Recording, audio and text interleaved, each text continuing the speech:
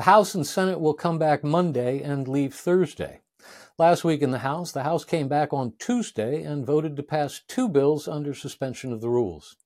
On Wednesday, the House took up and passed the rule governing floor consideration of H.R. 5283, the Protecting Our Communities from Failure to Secure the Border Act, H.R. 5961, the No Funds for Iranian Terrorism Act, and S.J. Res. 32, providing for congressional disapproval relating to small business lending under the Equal Credit Opportunity Act.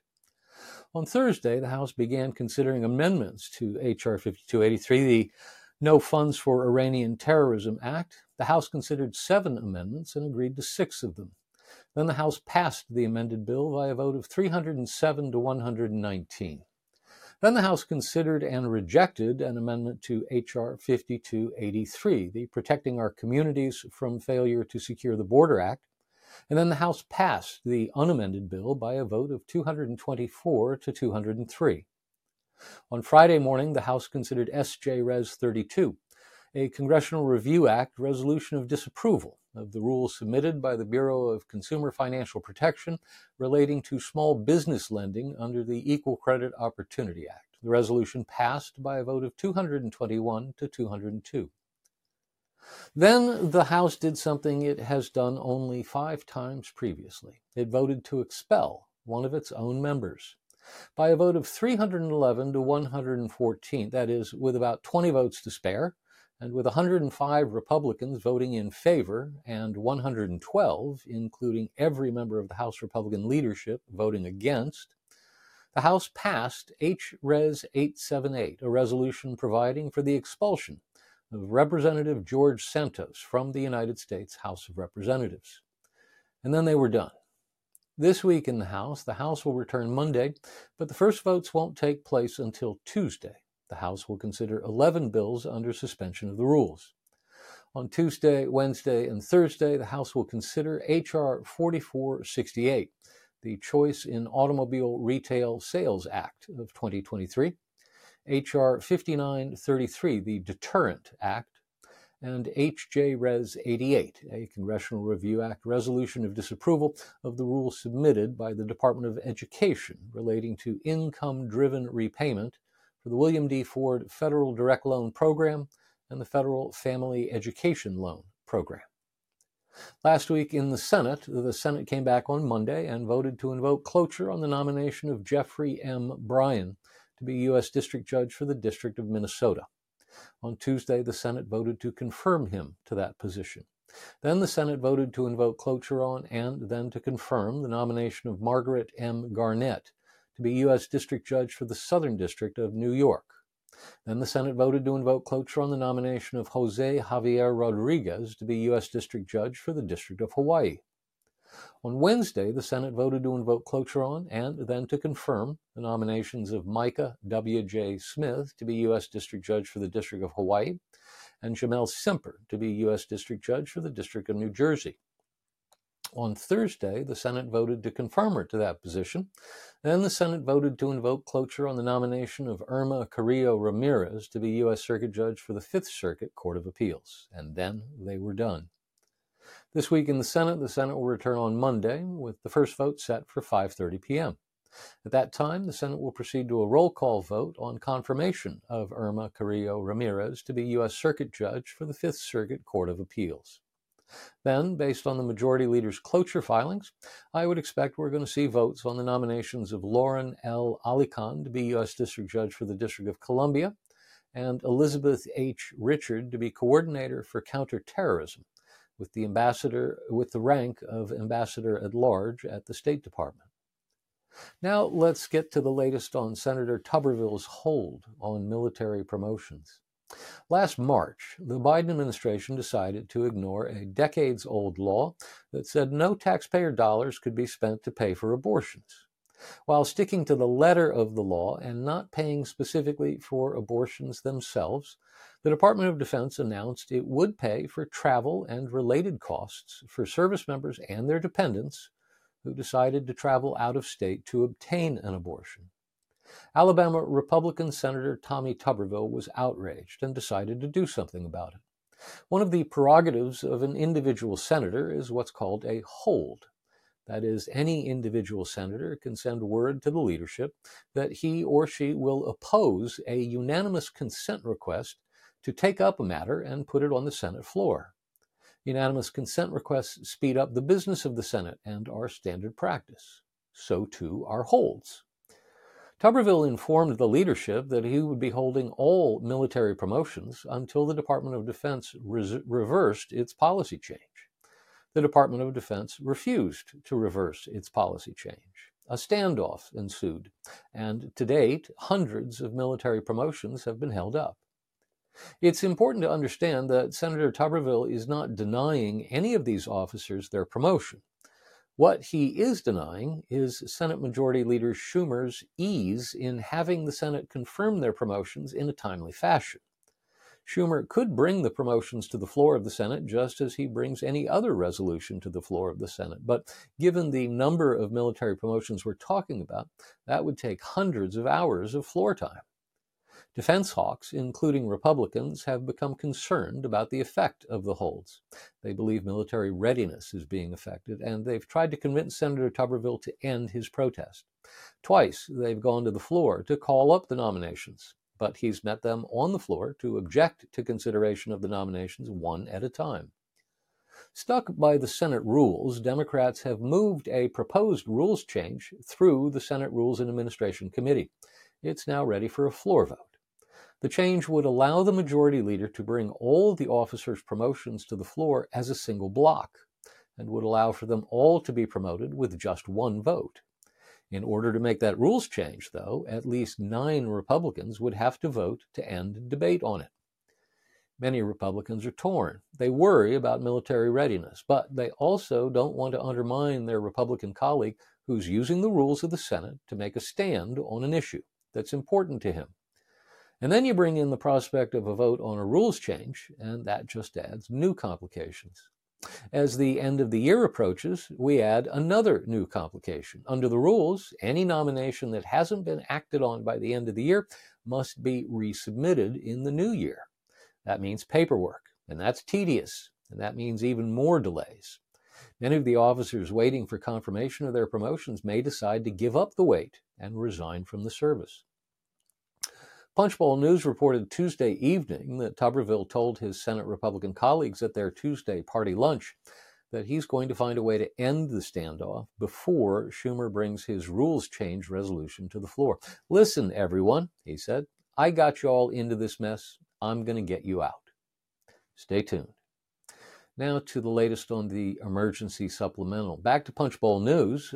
Punchbowl reported this morning that negotiations over the emergency supplemental spending bill broke down Friday night over Senate Democrats' refusal to accept provisions of H.R. 2, the Secure the Border Act. Specifically, Senate Democrats concluded that Senate Republicans were unable or unwilling to accept the Senate Democrats' compromises on border security. Senate Republicans have vowed to block any emergency supplemental foreign aid bill that does not include significant changes to border and asylum policy to allow the U.S. government to regain control of the southern border. Senate Democrats involved in the negotiations determined Friday that Senate Republicans would not compromise and instead walked away from the talks and have not come back. Senate Majority Leader Schumer is expected to begin teeing up the floor process for consideration of the emergency supplemental aid package as early as today. The key will come later in the week when he calls Senate Republicans bluff by calling up a motion to invoke cloture on a motion to proceed to the supplemental spending package. If he does not have agreement from Senate Republicans, will he be able to woo the 9 Republican votes necessary to move the package? Or will at least 41 Senate Republicans vote to deny cloture, that is, end debate, on the motion to proceed? Stay tuned. Now for the latest on government spending. There wasn't any movement at all on any spending bills last week. The House has passed 7 of the 12 spending bills, while the Senate has passed just 3 of them. The good news is that for the first time in a long time, we won't have a Christmas omnibus jammed down our throats. The government is fully funded until more than halfway into January. But just because there wasn't any movement on any of the spending bills last week doesn't mean there was not progress toward resolution. At a Wednesday press conference featuring House and Senate conservatives who gathered to talk about the negotiations over border security and the president's request for an emergency supplemental spending bill, Congressman Scott Perry of Pennsylvania, chairman of the House Freedom Caucus, revealed that the HFC would accept a higher overall spending level for discretionary spending than what the House conservatives had insisted on previously. Back in the spring, Speaker McCarthy and President Biden came to agreement on a debt ceiling deal that included a provision codifying a top-line number of $1.59 trillion for discretionary spending for fiscal year 24. The Freedom Caucus objected to that number and insisted that the House-passed spending bills should spend no more than $1.471 trillion, a difference of about $118 billion. For months, the Freedom Caucus held to its insistence that FY24 spending bills spend no more than $1.471 trillion. That's in large part why the House has only passed 7 of its 12 spending bills, and by some accounts at the time, it's a large part of the reason Speaker McCarthy was dethroned. But on Wednesday, House Freedom Caucus Chairman Perry declared that most House Freedom Caucus members would support spending pegged to the higher $1.59 trillion level. No more gimmicks. Most of the House voted for it. Most of the Senate voted for it, he said. That's where we have to be. Don't be adding stuff on it. Let's write the appropriations bills. Let's get the spending bills right. Let's set that as the number. And then when we do that, let's start conferencing bills, end quote. To my knowledge, the House Freedom Caucus did not take a formal vote on this position, and not all members of the HFC agree. Chip Roy, for instance, is very unhappy about this, and I would expect that he'll vote against spending bills set to the higher level. Andy Biggs, too, says he will not agree to the higher spending level. Now to the latest on the Biden crime family saga. Before Thanksgiving, the House Judiciary Committee issued a subpoena to Leslie Wolf, the Assistant United States Attorney in Delaware, who's been serving as Special Counsel David Weiss's chief deputy since the beginning of the Hunter Biden investigation. IRS whistleblower Gary Shapley testified before the Ways and Means Committee that Wolf had on multiple occasions taken actions to block the investigation. Shapley said that, among other things, Wolf tipped off Hunter Biden's lawyers to a potential search of a storage unit, thereby giving Hunter time to move evidence before a subpoena could be served. He said she prevented an application for a warrant for Joe Biden's cell phone records to determine if Joe was actually sitting with his son Hunter when Hunter texted a business colleague in China to threaten the colleague. And Shapley said Wolf prevented an application for a search warrant on Joe Biden's guest house. Wolf will testify before the Judiciary Committee on Thursday, December 7. Meanwhile, Hunter Biden's lawyer, Abby Lowell, responded to the House Oversight Committee's subpoena by declaring that Biden would be pleased to testify before the committee in December, but only if the testimony was in public. He was worried, he said, that Republicans would take any testimony in a private deposition and selectively leak to the news media whatever they wanted, painting an unfair picture. House Oversight Committee Chairman James Comer replied that Biden would first be deposed in private, like every other witness. There's a reason witnesses first get deposed in private sessions. This is how investigators build cases.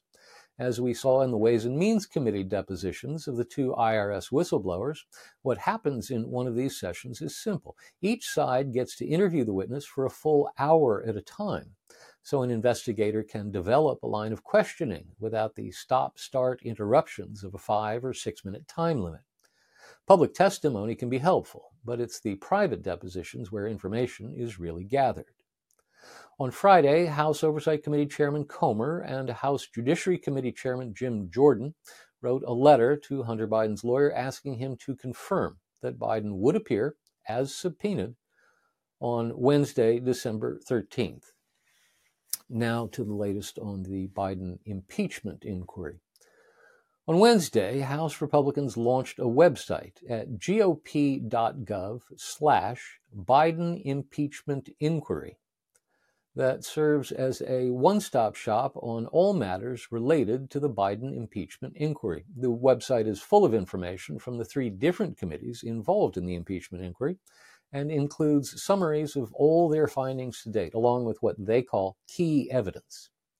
On Friday morning, appearing on Fox and Friends, Speaker Johnson said he would move ahead with a formal vote to establish an impeachment inquiry into President Biden. Quote, "It's become a necessary step," he said, accusing the White House of blocking Justice Department witnesses from testifying and withholding thousands of pages of requested evidence.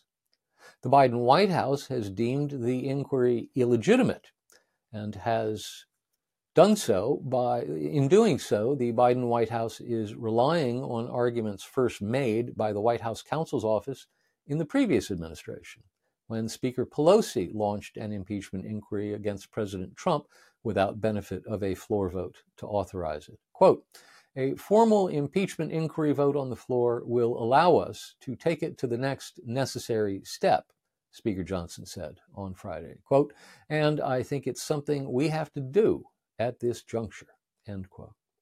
Some Republican lawmakers were speculating that the vote to formally authorize an impeachment inquiry could come as soon as this week. Now to the latest on the Trump indictments.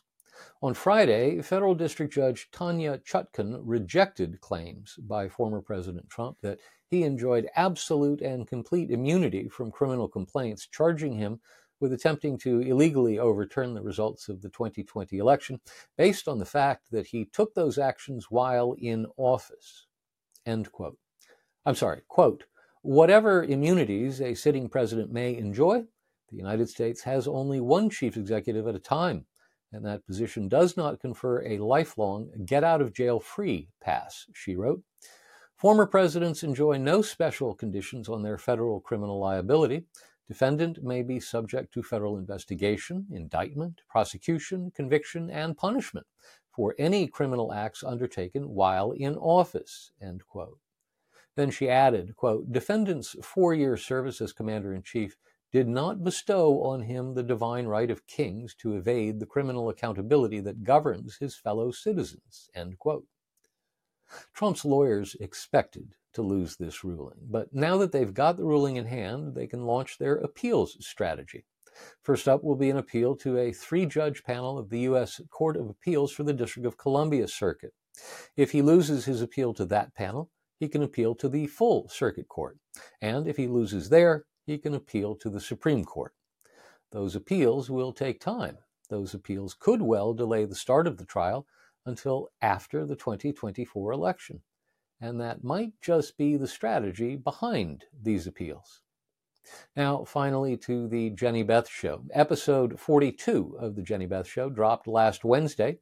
The episode features Jenny Beth's interview with Andy Roth, formerly of the Club for Growth, who now runs the State Freedom Caucus Network, which, as you might imagine, is an organization dedicated to the proposition that the success of the House Freedom Caucus in the U.S. House of Representatives can be replicated at the state level, one state at a time.